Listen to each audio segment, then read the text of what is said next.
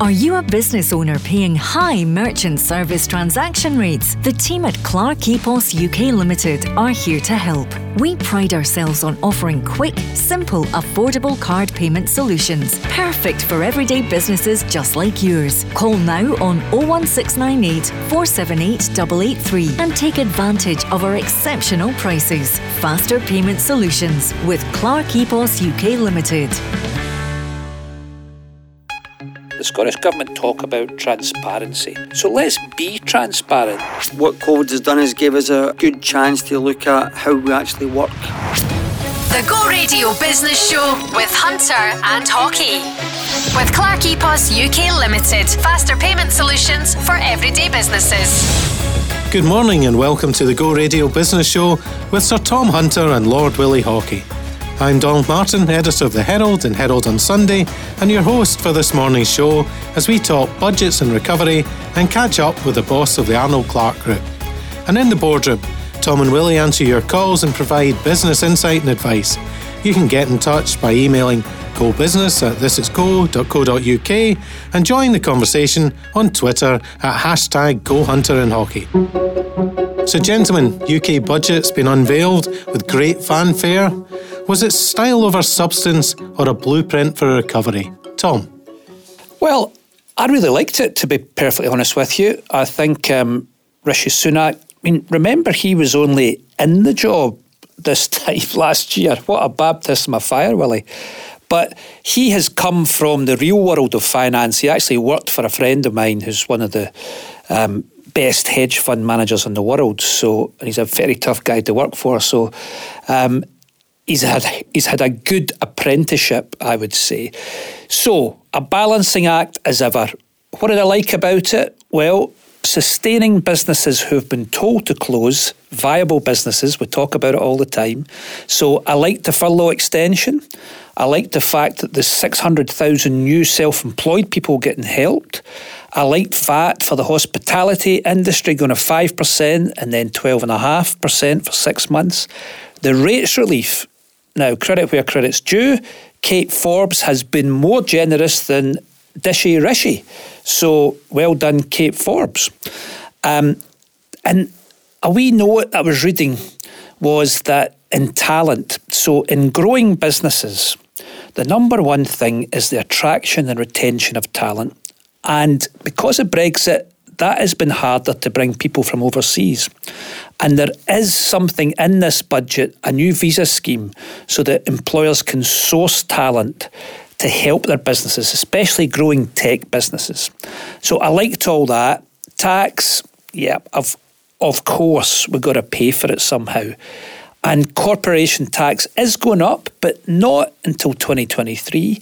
And most importantly for small businesses, there's about 1.5 million small businesses going to be excluded from this increase. They will still pay 19%. And as you go up, it's tapered to businesses paying who are making over 250,000 in tax will pay the new rate. So I liked all that. Crikey, praise for politicians. Willie, how did you feel about the budget? Well, as a Labour peer, I would have to say that it looks kind of clever. Okay, and what they've done is, and what I'm impressed by is, it looks as if a lot of thought has went into it.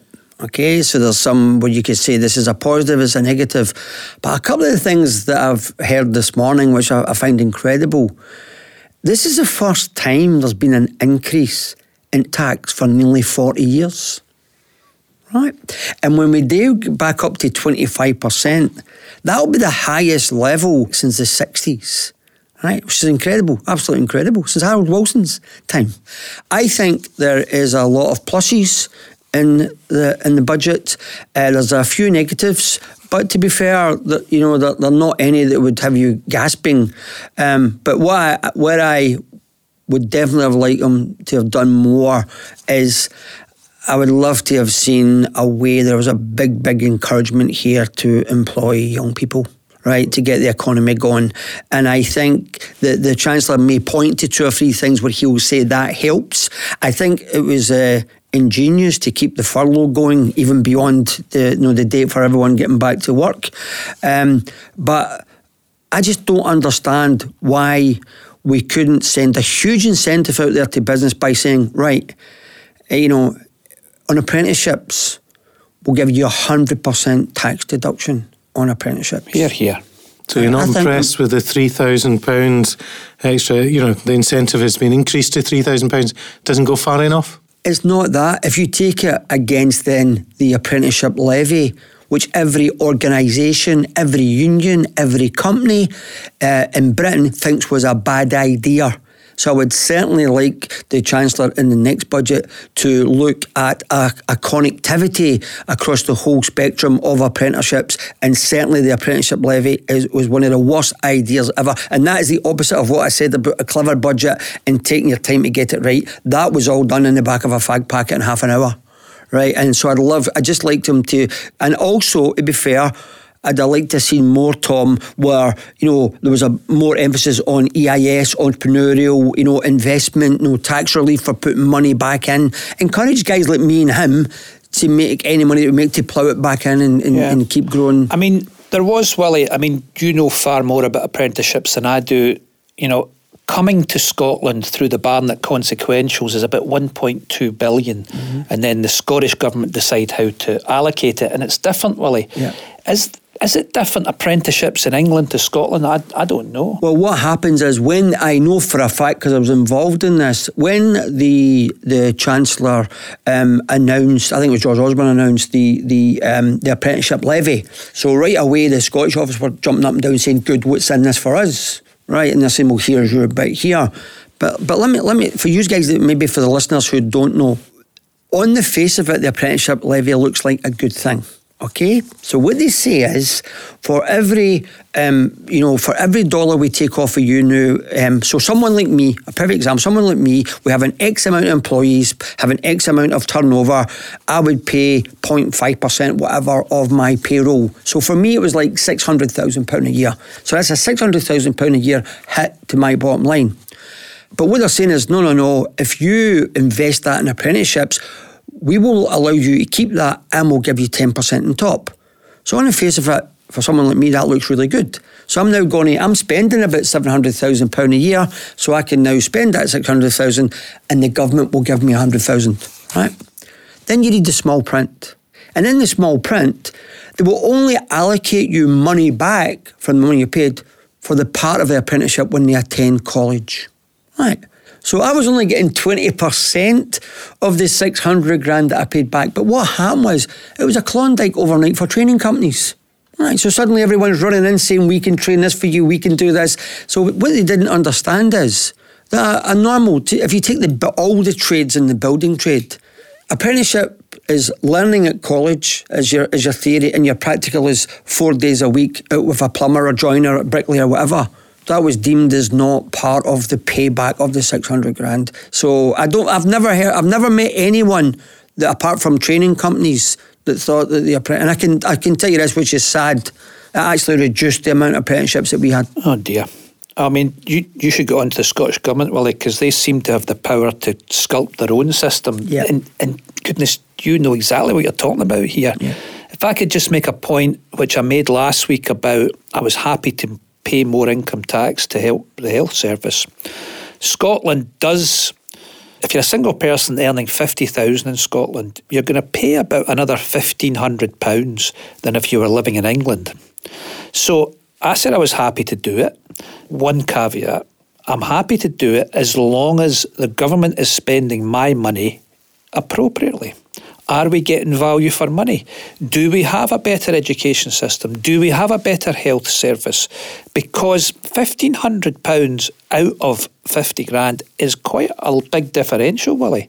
And I don't want folk going to say, I'm not going to live in Scotland, I'm going to go to England. I mean, I'll never do that, but some people might. And the second point I would really like to see, and it goes to employment, Willie, is down in England, they've decided to elongate the stamp duty holiday. And through the Barnett consequentials, 1.2 billion coming from Westminster to Scotland. The Scottish Government don't really like that, but we need to get the housing market going so that building companies can take on apprentices, Willie, etc., etc. So I'm really keen to see how the Scottish Government take this money and put it to work for the good of Scotland. And I think Kate Forbes, who has proven to be very good in the role that she's in, I'm sure that Kate, who's clever, will look at this now, and that hopefully that the Scottish Government are looking at ways and means that maybe where the UK Government have lost out here. I take it we didn't get a call back from Kate or anybody. I think they were busy this week, Willie. I think they've been busy. Well, let's keep the positivity up if we can, because we're now going to be joined by Stuart Patrick, Chief Executive of the Glasgow Chamber of Commerce, for a roundup of what's making the news in the Chamber this month. Good morning, Stuart. Welcome back. Thank you very much. It's been a critical fortnight in the crisis recovery plan for businesses in Glasgow. We've had the two lockdown exit roadmaps, and of course we've had the UK budget. So I've been listening to members over the past month every week. How are Glasgow businesses reacting to what they have heard? And I'll give you some bad news, I'll give you some good news, and there's a little bit that's mixed in between. Excellent. Bad news. There's some good news to cheer people up. Well, I thought I would start with the bad news and then finish with the good news. Good idea, Stuart. Go for it, Stuart. The bad news column. Well, the biggest member ask over the last month has been a clear roadmap. And not dates, they weren't asking for dates, they were asking for milestones. And undoubtedly the Scottish roadmap disappointed on that front. No clarity really for the most affected businesses in hospitality and leisure and tourism and aviation. They were actually angry, I think would be the right word to use, when they were comparing the Scottish and the English roadmaps. The best we can look forward to, I suspect, in Glasgow is back into a third tier under the old tiering system, although we've got to wait and see what adjustments might yet be made. The third tier's like full lockdown, isn't it? Well, I mean, the third tier is very restrictive, especially on businesses in the city centre. You've got no nighttime economy because everything has to close by 6 o'clock. You've got no alcohol. You've got no travel across local authority boundaries, which is very bad for retail. But we did hear the First Minister suggest that perhaps the boundaries would be taken at health board level rather than at local authority level, and that would make a big step towards tackling that issue for retail. Greater Glasgow Health Board is a big geographical area, so that would be a step in the right direction. But of course no clarity either on the return to the office, which is fundamental for so many businesses that operate out of the city centre. But it also leaves our airport absolutely in limbo. I think the most angry response was coming from Glasgow Airport's owners, AGS. Absolutely no clarity on what the philosophy is about international travel.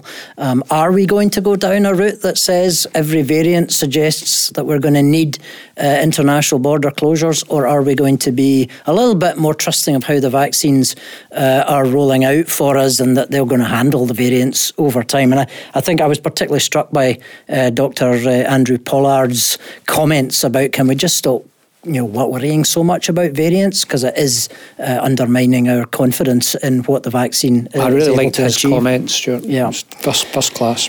So we still need a roadmap in Scotland beyond April. We've got an election to come as well before that, so we don't really know what the Scottish perspective is going to be after 26th of April. Sure, it's interesting that you mentioned that we've got an election coming up, and obviously a lot of people out there are disappointed in the roadmap or lack of it. But it's really interesting. It was hinted that the restrictions may be lifted for the canvassing for the election. So people out there who believe that a lot of the decisions and announcements have been made have all been political, they're certainly fuel for the fire. That has been noticed, I think, is one way of putting it. I certainly think if you're a business sitting saying it's okay for the politicians to do what they do during this pandemic, but it's not okay for businesses, that's ridiculous. On the mixed news list, we've all been discussing corporation tax, up a whopping 6% to 25% in 2023. But I do think a lot of businesses are paying attention to what the 130% capital allowance is for 2 years might actually mean. Very good. in boosting investment. But of course, what qualifies will be the real test of that. Is it just plant and machinery, or will a wider range of assets be eligible for that? And remember, Stuart, the corporation tax, there's about 1.5 million smaller businesses making 50,000 or less are exempt from it. 19% stays, and then it's tapered up to about 250,000 of profit. Absolutely. That is definitely helpful for the SME community, no question about that. Another wee mixed news item was the announcement of the free ports across England. Yes. And we're obviously asking the question, would a free port be a boost to the Clyde if we were to bid successfully for one? And that has perhaps become even more urgent as an issue because Liverpool has now been designated as a free port. Do you think your members, or do you think Glasgow would benefit from that? I think some of the members are very keen. I know a couple of the members, like Clyde Port and Glasgow Airport, would particularly like to see a free port bid successful for Glasgow, for the Clyde, Greater Glasgow, I should say. But the questions remain. Will the Scottish and UK government come to agreement about the link between what the Scottish government has announced, green ports, which are slightly different from free ports? Will the UK government go with that? And can there be two free ports in Scotland to stop us having a good old bun fight about who gets one in the west and who gets one in the east? Can we have one? Can we have two, please? And that way we can avoid that issue. That would be great. But so mixed news in there, because there's a wee hint of a threat if we don't have a free port status on the Clyde. But some good news And to end with, some positive, upbeat news then, Stuart. The good news would be, obviously, the COVID business support extension is good news. And the fact that it's extended to the end of September, notwithstanding the fact that there's employer contributions required for July, August and September. That does, of course, put extra pressure on the Scottish Government to make sure that their reopening roadmap does coalesce with how the Treasury is going to wind down job retention scheme support. Obviously, similarly helpful to see the extension of the grants for self-employment support and the VAT cuts for hospitality. That's also good news. Also, as Tom was saying earlier, the Scottish Government's extension of business rates relief for hospitality, tourism, leisure and aviation. We're waiting to see how the cash grants, restart grants will play out in Scotland. It looks like they will do that because they had suggested in their Scottish budget that they would. And then finally, the Metro being awarded priority status by the Scottish Government. That's something we've been fighting for, at least a connection to Glasgow Airport for public transport. We've been fighting for that for years. Right, I missed that, Stuart. That has been given a big tick by the Scottish Government as a potential priority project. Well, fingers crossed that goes ahead, because I've been reporting on it for almost 2 decades, it seems. So thanks, Stuart. But coming up next, we'll be chatting to Eddie Hawthorne, boss of Arnold Clark. Don't forget, you can put your questions to Tom and Willie by emailing gobusiness@thisisgo.co.uk or join the conversation on Twitter at #GoHunterandHaughey. Are you a business owner paying high merchant service transaction rates? The team at Clark EPOS UK Limited are here to help. We pride ourselves on offering quick, simple, affordable card payment solutions, perfect for everyday businesses just like yours. Call now on 01698 478 883 and take advantage of our exceptional prices. Faster payment solutions with Clark EPOS UK Limited. This is the Go Radio Business Show with Hunter and Haughey. With Clark EPOS UK Limited. Faster payment solutions for everyday businesses. Welcome back as we put the spotlight on the boss of Arnold Clark. Don't forget, if you want some business insight or have a general business question for Tom and Willie, you can email gobusiness@thisisgo.co.uk or join the conversation on Twitter at #GoHunterandHaughey. Eddie Hawthorne is Chief Executive and Group Managing Director of the Arnold Clark Group, Europe's leading independently owned car retailer. Welcome to the show, Eddie. Good morning, Donald. Thank you for inviting me. It's great to have you. If I can go back, Eddie, Sir Arnold Clark founded the company in 1954 with a wee showroom in Glasgow. There are now 200 sites, if I'm right, across the UK.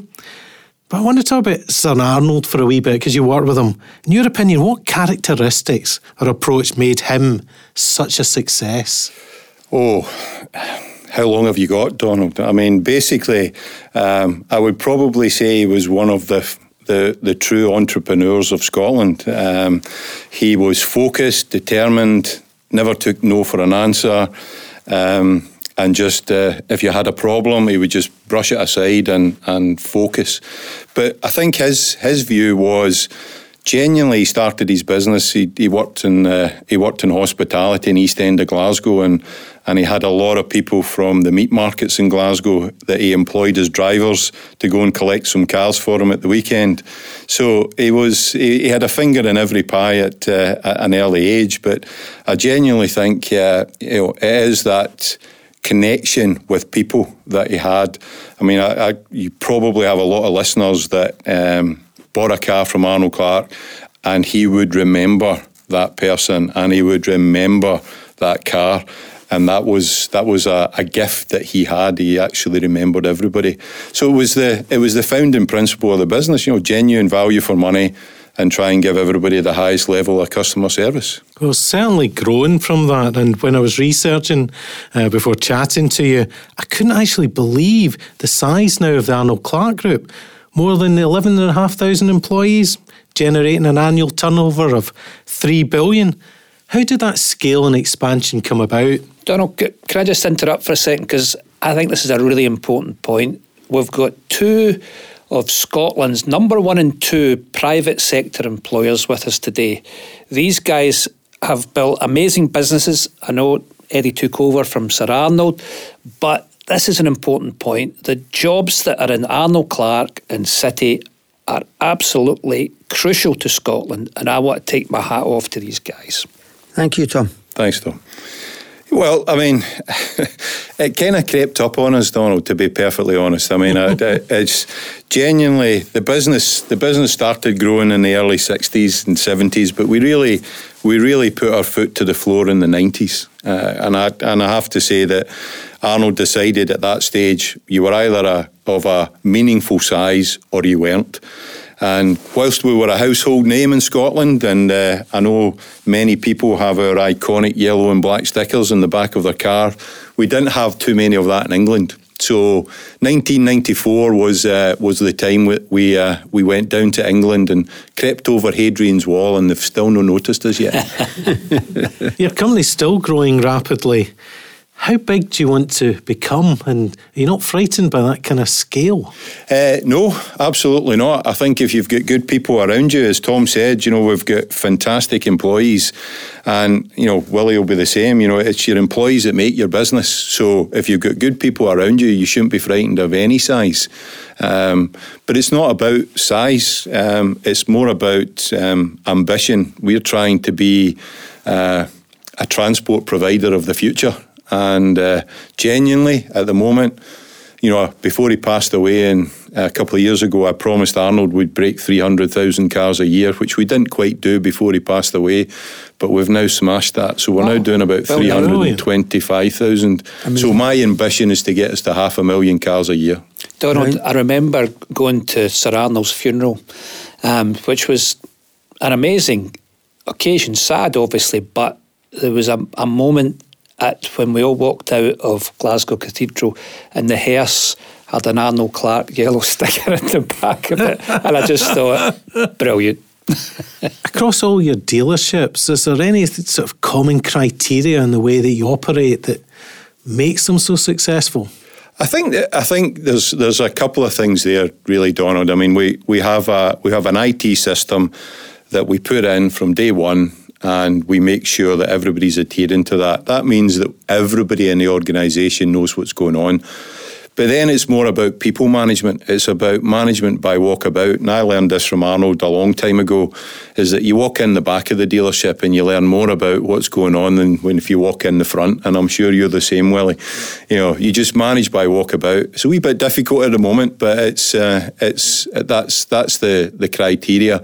And being open and allowing your staff to come and tell you things. Donald, can I just make a point? It's interesting in the last couple of comments from Eddie.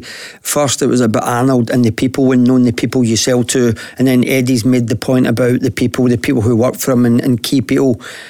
This is a people business that sells cars, right? And every business out there, Tom makes this point every week. It's about the people, and it's the people that you make in the journey. And I think, the success of that Eddie's just outlined for Arm's business is all about people.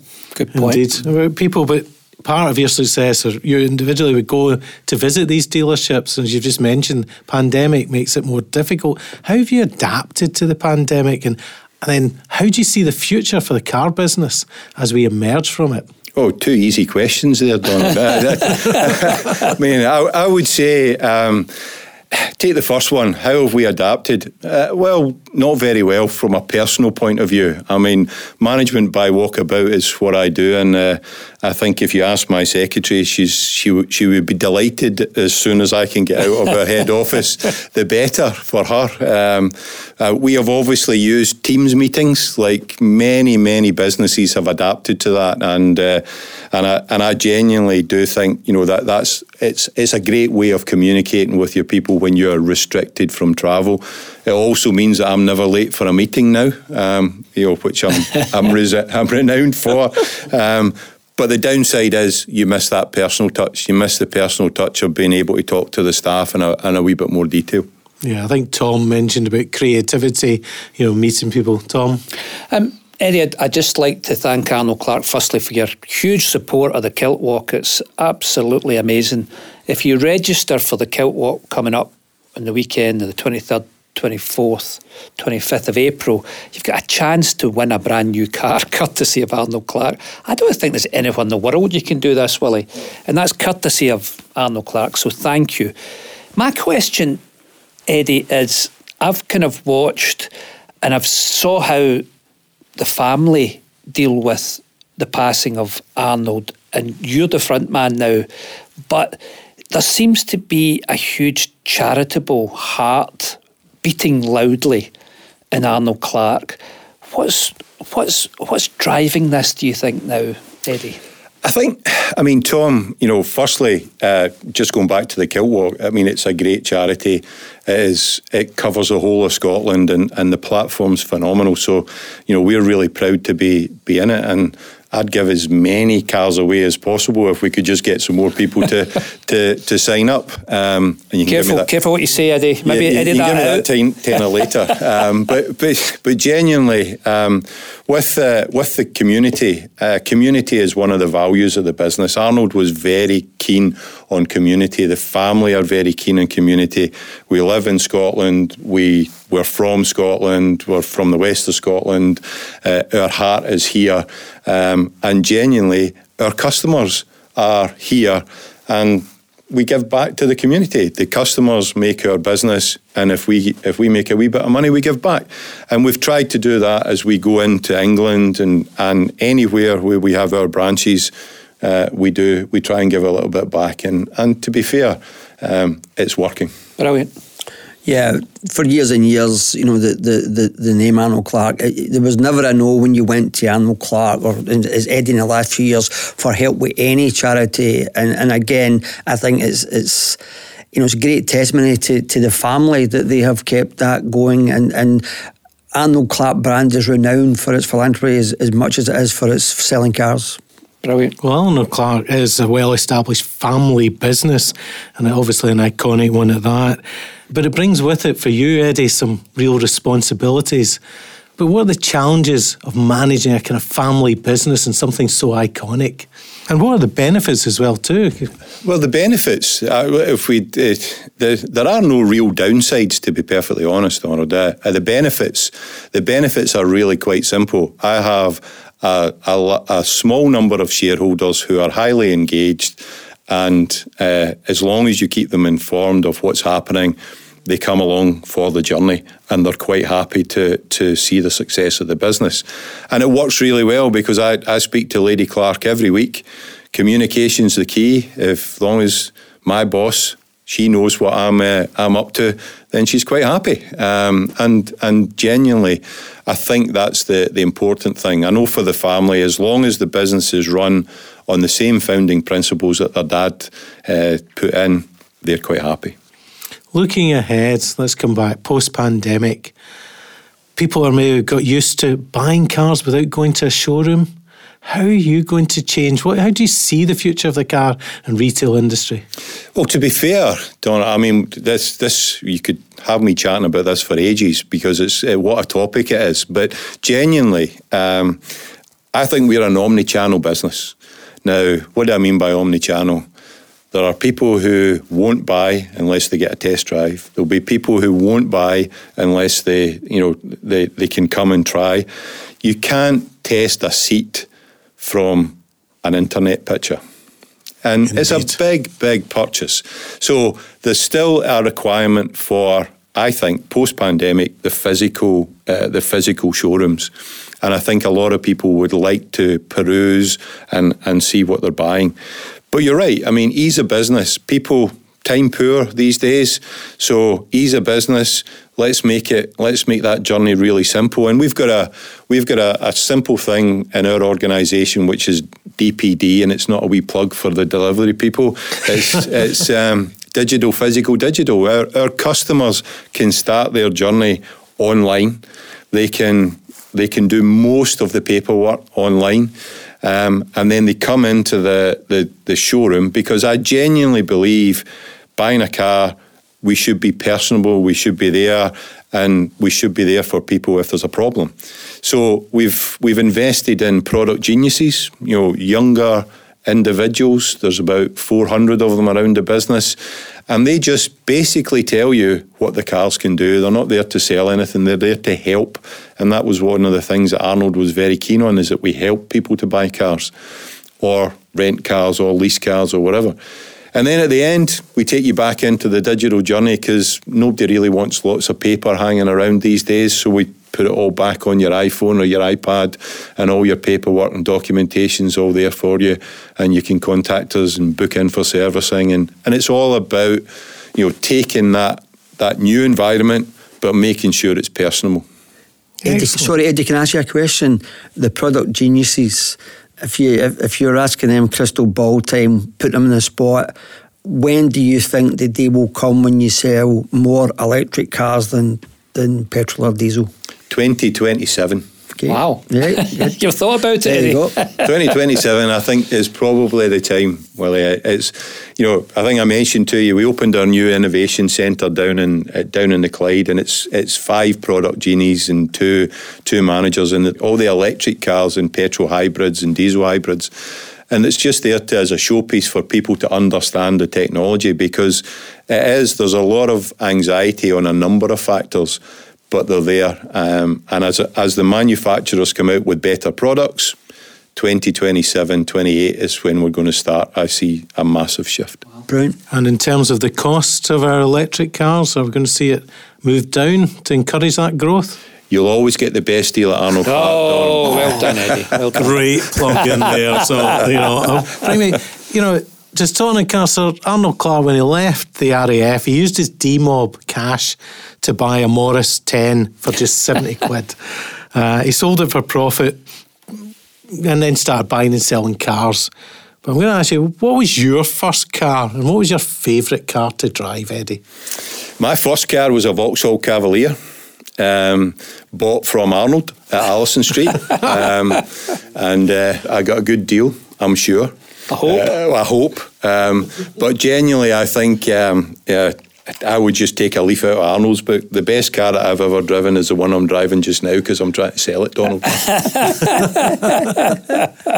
Willie? My first car, I bought a Austin Cambridge column change. Wow. For £20. Great story about it. Never knew anything about cars, just passed my test. And I lived in Torry Glen, right beside Hampden at the time. Decided to take it for a spin at the weekend, and I was going down Prospect Hill Road, and there was a game on at Hampden, and I pulled into the garage. There was a service station there at the time, and while I was in the garage, 2 police came in the motorbikes and said to me, we drive your car off the forecourt and out onto the road here. This is true. And I said, why? He goes, well, this tyre's baldy, this tyre's baldy, this tyre's baldy, this tyre's baldy. And I remember saying to the car, I didn't know it was supposed to be hairy, right? And he says, no, just drive it outside, right? This is true. And a wee guy about 17 or 18 who worked in the garage come running out and said to me, don't drive that outside. I says, why? He says, because they cannot do you if you're on the forecourt. So I don't need to tell you, I didn't drive it outside. This radio show, Donald. You'd never get a car like that. So that was my first car. Hopefully not, Donald. Right. Hopefully not. And I'll tell you when I got rid of it. When I was on the M8 doing 70 mile an hour and it went into reverse itself. I'm not sure that's the best way to end this, but thank you very much, Eddie, for coming in to talk to us. It's great to see you, Eddie. All the very best. Yep, thank you. Eddie, Tom. Brilliant. Thank you so much and good luck to Arnold Clark going forward. Great story. Great. Thank you. Thanks for having me. Coming up next is The Board You Can't Afford with Hunter and Haughey. And don't forget, if you want some business insight or have a general business question for Tom and Willie, you can email gobusiness@thisisgo.co.uk or join the conversation on Twitter at #GoHunterandHaughey. The board you couldn't afford. This is the Go Radio Business Show with Hunter and Haughey. Welcome back as we go into the boardroom with Hunter and Haughey and answer your calls with business advice, insight and inspiration. It's the board you can't afford. Don't forget, if you have questions you want read out in the show or wish to speak directly to Tom and Willie, you can email gobusiness@thisisgo.co.uk and you can join the conversation on Twitter at #GoHunterandHaughey. We're going directly to our phone lines now, and first up is Evelyn Walker, who's the founder and director of Walker Gordon Associates Limited. Welcome to the show, Evelyn. Thank you so much, Donald. Really appreciate that. And thank you so much, Willie and Tom, for taking my call. It's very kind of you. Welcome, Evelyn. Hello, Evelyn. So what would you like to ask the guys here? Well, I would like to maybe just give some background, if that's okay, to my question, as I work closely with startups and scale-up companies. And there's so much emerging talent, creativity and innovation coming through, especially in the emerging edtech and health tech sectors. So from a remote perspective, they have been continually adapting and working through their innovative designs, products and services. And last week, Willie and Tom, you mentioned that sometimes, especially in creative sectors, we really do need that human interaction in order to spark our ideas. So my question to you both would be, what advice would you give to these innovative and creative companies in order to continue with this momentum as they move forward towards a more hybrid approach of returning back into the office or their design labs and continuing to work remotely? Great question. I think Willie's keen to come in. Hi, yes, Evelyn. I can talk from a bit of experience here. When we set up the Entrepreneurial Spark, that what seemed to happen, although we had 60 start-up businesses in one big room, of about 12,000 square foot, I did notice that the creative industries all seemed to coalesce in the one part, so they ended up having their own wee corner. And again, we've mentioned it in weeks before, I think the best thing that you can do here is the collaboration and the networking and working together and see what other people in the same field are doing. We would find that there was someone here with a really creative, good idea, but they had no idea about marketing. And then they'd be talking to these guys over here who maybe their product was not as good, but they had a really good marketing idea or they're a really good marketing guy. And what we managed to do is a kind of like a jigsaw puzzle, and we would take people from various businesses, try and put them together. We've put 2 businesses together before to make a success. So I think the best advice I could give them at this stage would be to, get that net opened up, meet more people, talk to more people in your industry, learn more about the industry that you're in, have more, get data that you can, and I say, try and, network. Yeah, Evelyn, it's Tom here. I think we spoke about it last week, and in the creative industries, this personal interaction is there's just no substitute. Absolutely. Of course, you can use Microsoft Teams or Zoom, but it is just not the same. Some jobs can be done that way, some admin jobs, etc. But in the creative industries, and just explain to me what your business does, Evelyn. It's really building strategic frameworks and culture and values. So really especially ensuring that culture and values are maintained with the current team as new team members come on. Yeah. So, I mean, you will understand more than anybody the importance of when we can get together. And it is coming. I mean, the data this week I've been looking at, the vaccines are a true miracle and there is real optimism. So good luck with your business. I hope it's a real success and you can maybe come back on and let us know how it's going once we get opened up. Oh, delighted to do that. And thank you so much, Willie and Tom, for your advice. Thank you, Evelyn. Thank you. All the best. Thanks, Good luck, Evelyn. Good luck. Thank you. Bye-bye. Next up, we've got Susan Wilson, who's the owner of the Real Laundry Company.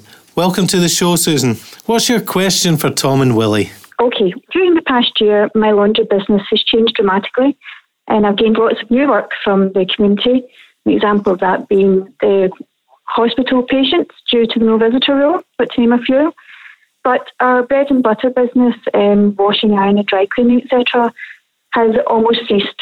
However, the biggest shift in that has been cash flow and increased use of cards and back payments, which has led to almost no cash being used. And any cash that comes through is likely from the elderly community and those who don't have bank accounts or debit cards. So my question really is, how does the panel feel and project the future of the cashless high street? And how will this forecasted possible projection affect everyday sales of like buying a pint or tipping the taxi driver, etc.? Great question, Tom. Wow, Susan, a nice easy question for a Sunday morning. My goodness. Get you thinking. I mean, I did notice in Rishi Sunak's budget that he'd put up the contactless limit from, I think it was £40 to £100. So I think we are going towards the cashless society, but I think it will take some time. And I wouldn't want MD excluded from buying anything from my business because, you know, they only had cash. No, I mean, that would be a real problem, turning down cash. I've never did that in my life, Susan. So, but I think it's coming. I think it's probably a good thing because I remember in the days when we used to take a lot of cash through the sports business, it cost us a lot of money to handle cash. The banks charge us for handling cash, whereas if somebody's paying you by card, etc., it's straight into your bank account, clean, etc. So I would say, as ever, it's a blended thing that's going to happen, but keep taking the cash. Willie? Yeah, Susan, I would say that I really got my eyes opened up when I've been travelling abroad. I remember as far back as 10 years ago, I was in Disney World and I went into a restaurant with my family and I went to pay the bill with cash. And the lady looked at me, as if I had horns growing out my head, and she says, I don't think we'll have anything to give you change with. Right? And I said, well, no, just keep the change. And I'd have to say that when I was in the States, as recently as last year, before the lockdown, I was amazed to see the people, 12 people in the queue in front of me in Starbucks, all buying stuff less than $2 and all paying with their contactless card. So I think that to catch up with the rest of the world, I think we're going to see, a quantum on the contactless system here. So, but like Tom, I still think we'll be using cash for a lot longer, but I think we'll be using much, much less. And how do you see it, Susan? I think I will always accept cash. I'm an old-fashioned girl myself. I like having money in my purse. I quite like green notes and red notes in there. Red notes are the best, Susan. What's a red note? They are indeed. The big £100 note. I love it. Oh, Donald wouldn't know that. He works for the Heralds. I know. But I wouldn't limit my market. I would obviously accept cash. There's always the cost of processing it, like Tom had said. Yeah. But there are still people out there who only deal with cash. My father's a 93-year-old man and he will not even have a direct debit from his account. So, Brilliant. And then there's the other thing that we don't get to vote on technology changing us, so we do have to go with it. I accept that. But I see like Sweden are like stepping into more cashless than Scotland. But I do think it's dangerous to say no to cash. Quite right. Hopefully it still exists in some form. Thank you for the call, Susan. Are you happy with the advice? Indeed I am. Thank you very much for having me. I greatly appreciate it. Thank you, Susan. Good luck, Susan. Okay. Cheers. Okay, take care now. Bye. Our next caller is John Alexander. Chief Executive of Alexander's Community Development. Welcome to our show, John. Good morning there, Tom, Bully, Donald. Morning. Morning, John. Yeah, just see, we're a community organisation based up in Dundee. Our aims are upskilling young people and retaining talent, creating jobs. We're a proactive solutions. And there was a good post in the Herald about the attainment teachers. Oh, nice plug. But that previously, pre-COVID, the attainment gap was big. What COVID's done has made it a lot bigger. And I think we need to be proactive coming out of COVID with the next pandemic of mental health and employability. Willie? Yeah, we agree. We've mentioned this in the last few weeks. You know, that obviously no one's been happy with the lockdown, but I think the fallout of the pandemic will linger for a long time, and a huge part of that will be about employment and about upskilling. So I think that, the time lost over the last 12 months now, I think we'll have to work very, very hard to make sure that we fill that gap, or as you say, the attainment gap will increase. Yeah, it's Tom here, John. Hi, Tom. At the Hunter Foundation, we're great supporters of community businesses. One of the things that has happened during the pandemic is people are helping folk in their local community because they can't travel, and it is amazing the amount of people who are willing to help. And listen, the people of Dundee are lucky to have you and what you're doing up there, because I think it's essential.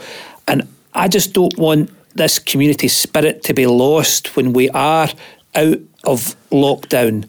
So good on you, son. Yeah, keep up the good work, John. I totally agree with you. What COVID's gave the community spirit back, and I say that's what we needed. We lost our way a wee bit for that for a while, and I totally agree. Yep. All right. John, you talk about the DAC factor when I've just been looking at the work that you do with young people. Do you want to maybe explain Tom and Willie? Because I think it's quite interesting and a little bit inspirational. Yeah, from my back in the building sector, I've got 20 years within that. And we've worked with apprentices, and I've never took on people with CVs with A's and B's and that. To me, it's the DAC factor. It's the drive, the attitude, and the confidence, the knowledge and skills we could teach you. Yeah, I think that's fantastic, John. When we are recruiting, you have a quick look at qualifications, but the biggest thing is you look someone in the eye and you get a feel for them. Yep. So well done, you. Yeah, DAC factor is how everybody should look to employ somebody. That's the matrix. There you go. Yeah, Tom and Willie endorsing you there, John. I've got a last question, if I could just nip in before I go. No problem. On you go. We know it's the board we can't afford, but I've got a place on my board for the 3 years. You wouldn't want me anywhere near it, trust me. Listen, big Chris van der Kuyl. Chris van der Kuyl would be jumping with me and Tom if we take up positions in Dundee. Give him a phone. No, yeah, Chris isn't doing much up in Dundee right now. He's got plenty of time and money, so... I've spoken to Chris, and Chris knows there's a place here for him always. I'd like to thank you for your time. You're welcome. Good luck. Good luck, John. Well, Good luck with the good work. Thank you. John, keep on doing what you're doing. Cheers. All the best. There's been no parrot stories this week, Donald. I don't know. Has anybody get any animal stories, Willie? No? It's funny. Two stories from last week's programme. Someone phoned me and asked me if we could ask Professor Chris if was it Ace Ventura that he got to get the parrot back.